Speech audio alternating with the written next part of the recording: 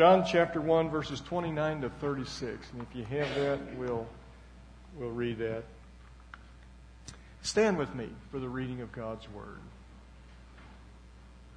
There we are. And this is John the Baptist that is being talked about here. The next day, John saw Jesus coming toward him and said, "Look, the Lamb of God who takes away the sin of the world. This is the one I meant when I said, 'A man who comes after me has surpassed me because he was before me.' I myself did not know him, but the reason I came baptizing with water was that he might be revealed to Israel." Then John gave this testimony, "I saw the Spirit come down from heaven as a dove and remain on him. I would not have known him except that the one who sent me to baptize with water told me, 'The man on whom you see the Spirit come down and remain is he who will baptize with the Holy Spirit.' I have seen and I testify that this is the Son of God." The next day, John was there again with two of his disciples. When he saw Jesus passing by, he said, "Look, the Lamb of God." You may be seated. I don't know if you've met many famous people in your life.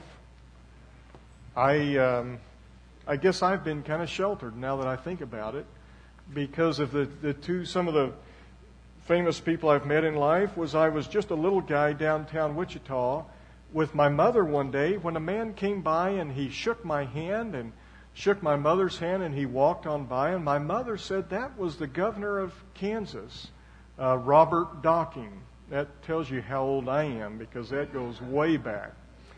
And my parents did not vote for him. But anyway, then again in Wyoming, one day I was out at an event, and it was a Renaissance event type of thing up in Wyoming.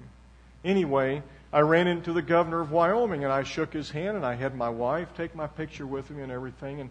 And again, I did not vote for him, but I could tell people I shook hands with the governor, and I have the picture. But about a year ago, maybe it was when Menards opened up. Remember Menards? Everything's better at Menards, whatever. And I was at Menards because I was there to get an autograph from an NFL football player by the name of Jordy Nelson. They had just won the Super Bowl with the Green Bay Packers, and he didn't get the MVP, but he played an awfully good game. And so I had gone up to Menards with my son, and we had some things for him to sign. You could get 2 things signed, and you could get your picture with him and all that stuff. And would you believe it? Menards is a big store. And they had us in there in a line that literally circled the store, and finally it wound down to the middle there. There's where you met Jordy Nelson. We stood in that line for over 2 hours.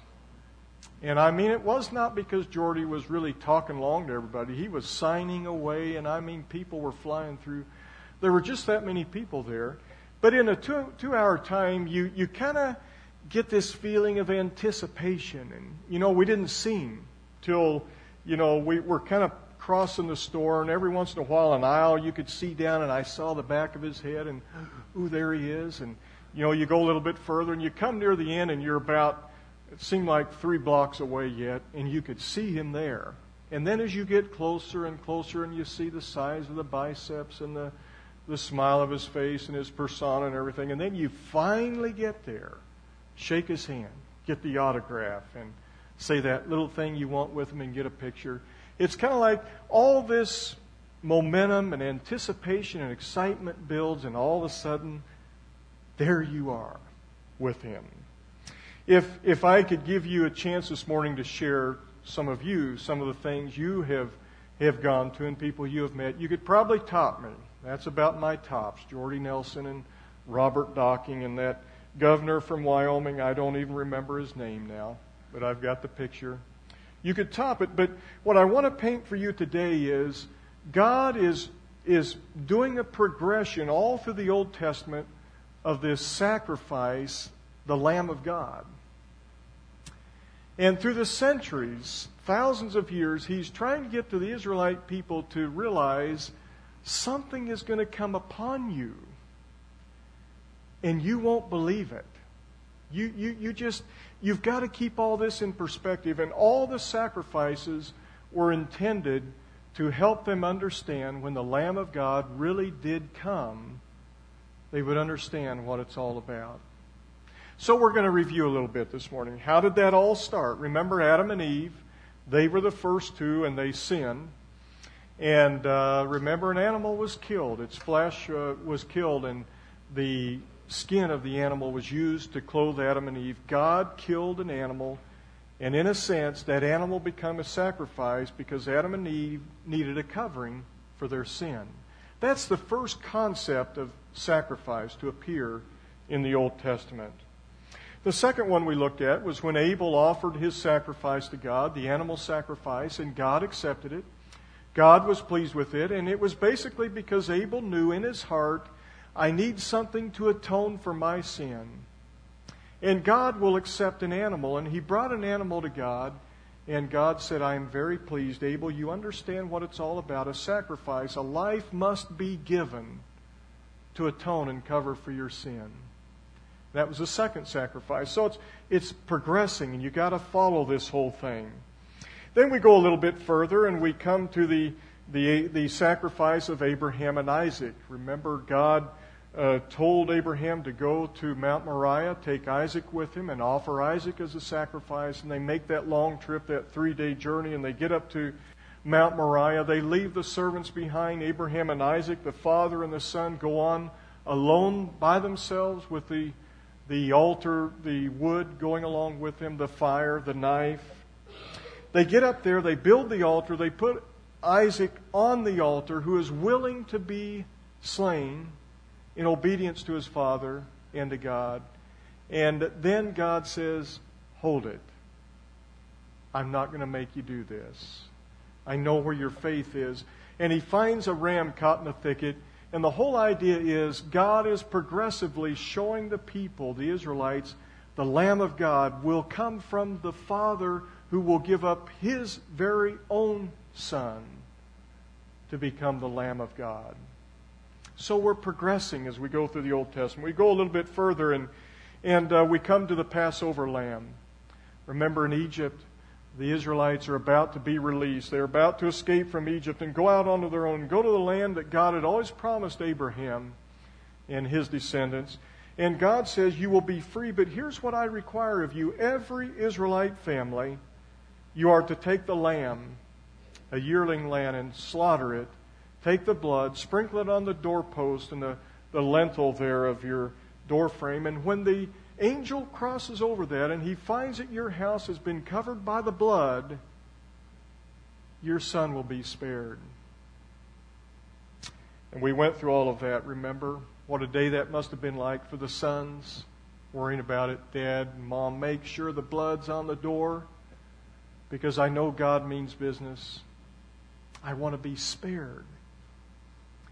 And sure enough, at midnight that night, the angel of death came along, and all those Egyptian homes, all the firstborn sons, and all the firstborn of their livestock had been slain by the angel of death. But all those sons of the Israelites, with the door on the blood on the doorpost, were spared. What is God saying here? The blood spares you. The blood rescues you. The blood saves you. The Passover lamb. And God is progressing them through the Old Testament, because a time will come when the real Lamb of God will be in your midst. And you need to understand it.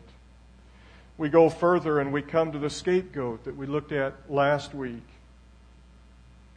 Aaron puts his hands on the head of the scapegoat, and he places the sins of the entire nation of Israel, every man and woman and boy and girl. All their sins are symbolically placed on the head of that goat. And the strong man, the fit man, comes along and takes the goat out into the barren, dry, hot, desolate place of Saudi Arabia. There's nothing there. The goat will not survive. But it's to show that the Lamb of God, when he comes along, he will take your sins and he will take them out into oblivion. where God will not remember or hold against you. It's progressing through the Old Testament, isn't it? All these things that God is teaching. We go on a little bit further and we come to the prophets, and I'm only going to pick one out, Isaiah. Isaiah, who is royalty, he's cousin of the king. He prophesies to the people, but he also basically serves in the royal court. He has a book that's 66 chapters long. He is 700 years before Jesus comes along, and Isaiah comes to that 53rd chapter, and he begins to share with the people about the Lamb of God that would come, and said he is going to be a suffering servant. He will be pounded and whipped and mauled to where you will not even recognize him.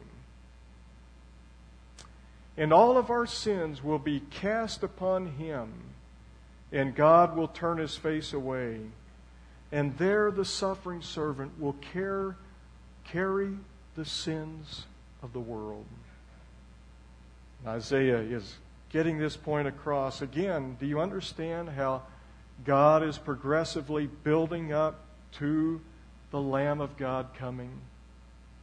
And finally, the Old Testament. Remember, we talked about the atonement lamb, the Day of Atonement, in which every year for centuries, the people would gather at the tabernacle and then later at the temple, and all of Israel would have to stand outside as the priest would take the atonement and would sacrifice it for Israel. They would all witness it, and for centuries this would go on. For centuries, every Jew would know about the atonement lamb, that the sins were placed upon him and put on the altar, and he was sacrificed. Well, it's obvious that the Old Testament was a progression. God is teaching the people. He is preparing them for something. And it's going on, and it's leading up to something, this crowning moment, this coronation thing, this awaited event. It's like me going through Menards, just waiting, anticipating. I don't know when I'm going to get there, but someday, sometime, I'm going to get there. And he's doing that with the Israelite people. But here's what happened. Satan is always the guy in the middle of things. He's the deceiver. He twists things. He hides the truth. And sure enough, he had done that as Jesus was about to come. These people had misconceptions of Jesus when he came. Number one, they had this misconception that when Jesus came, when the Lamb of God would come, he would be a powerful king. He would be a mighty military leader. He would bring us wealth and riches and power and prominence and all those things that we shared back in the days of David and Solomon. And so Satan had done his work. When God, the sacrifice is upon them and he's about to come, instead of really knowing what they were looking for, they were misdirected. The second misconception they had was religion had basically just become ritual for them. Something you do because something down inside you tells you you're supposed to be religious. There's a spiritual thing going on inside of you, but you don't really catch the truth of it all. You just do religion because you think, well, that's probably enough. And so instead of their hearts being there, anticipating the Lamb of God coming, they were too busy in religion. Their hearts really were not engaged, thinking about it, anticipating it, waiting for it. See, it would be one thing if I were in Menards waiting to meet that man. It'd be one thing if I said to myself, I'm just doing this for my son. I hate it. I don't want to be here. I don't care about the guy. But out of duty, I'll do it for my son. No, I really wanted to be there. I really wanted to see him. And you see, for the Israelites, it was more a matter of they weren't really looking forward to really seeing the Lamb of God. They were just doing religion. The third misconception they had was they didn't keep it all in perspective. The main event was about to come, and they didn't even know it. You know, church can become religion, can't it? Church can just become something I do, duty, no feelings, no heart. I just do it. I do it every Sunday. It's obligation. And as the sacrifices had lost their meaning for so many Israelites, when Jesus was about to come, the culmination of it all, church can be the same way. We come on Sunday. Out of duty, we might sing the songs. We might do everything on church on Sunday out of habit. We can easily go through a day. We can go to Sunday school. We can greet. We can sit through a sermon. We can leave, but not really say anything's really happened here. You know what the main event is? It's amazing grace. We can go through church without really experiencing, wow, God is amazing grace. And that's what was just about to come upon the Israelite people. Some Sundays, though, we do get wowed. I don't know if that's a word, but we're going to make it one. We do get wowed where, something wowed me this morning. Those Sunday school treats were tremendous, and they were this morning. I'm not going to tell you which class did them. They were good. Quiche and eggs and, some pastries and bagels and juices and coffee, and we can get wowed. Maybe the Sunday school lesson was interesting. We can be wowed. Maybe a special song in service was done to near perfection, or something about it was just, that was wow. Maybe the pastor had used a method he'd never done before, and you think, well, I've never seen that before.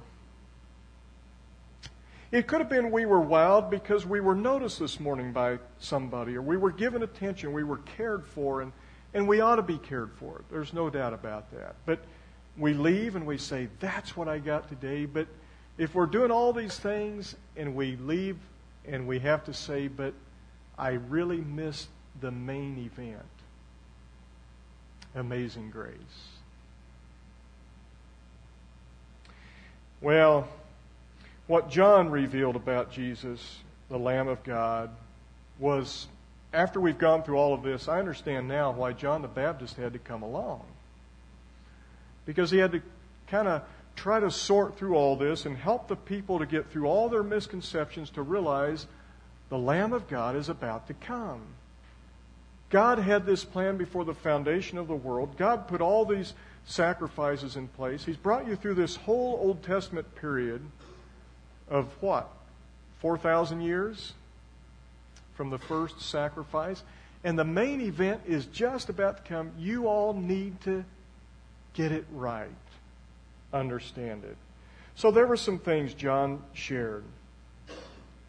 First of all, we come to the man on whom you see the Spirit come down and remains is the one. In other words, John is saying that God has revealed to me that when you hear the voice, when you see the voice, when you know God has said this is the one, this is the Lamb of God. Now, I don't know about you, but if I were John the Baptist, think about the privilege he had. The Old Testament entirely is pointing to this moment. The people have been waiting for it, although misconceived, and John is being told by God, John, I'm telling you, you're the one who's going to find out. Wow. Talk about a privilege. John had that. And so John experienced that. The dove came down as John baptized Jesus, and the voice was heard, and John heard it, and he knew. The second thing John did was, he is told there in that little passage, or in that experience there, this is the Son of God. Now, how many times in the Old Testament do you come across this message that God is saying this sacrifice, this Lamb of God, this atonement lamb, is going to be my son. How many times in the Old Testament do we read that? I know it's all over in the New Testament. But John has been told the Lamb of God will be my son, God is saying. The third thing John found out is that he, meaning the Lamb of God, was before me. And of course, if you go back earlier in John's Gospel, you find that John writes, the Apostle John, that Jesus has always existed. Always been with the Father. Always, he was part of creation. And John is being told this. Now, you see all the things even yet being added to this whole sacrifice theme. The sacrifice would be God's Son. He has always existed. Number 4, John has been told that, or he declares this, that this man, this one, has surpassed me. He's greater than me, much greater than me. And then last of all, just put yourself, knowing everything that I've shared with you this morning, and I hope I'm communicating to you well, but put yourself in the shoes of those Jews this morning. You're at the Jordan River. John has been baptizing people they're getting their hearts right. They don't want religion anymore. They want something in their heart. And they've felt it. They've experienced it. And John is reteaching the people about this whole thing about the sacrifice and the Lamb of God. And all of a sudden, Jesus walks into their presence. But what does John say? Look, the Lamb of God.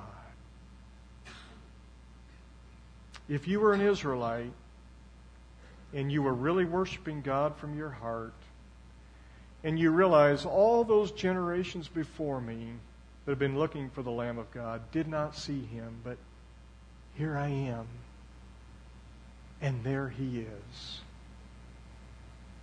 Anticipation, culmination of everything coming along. Do you get that feeling? Do you understand what is going on here?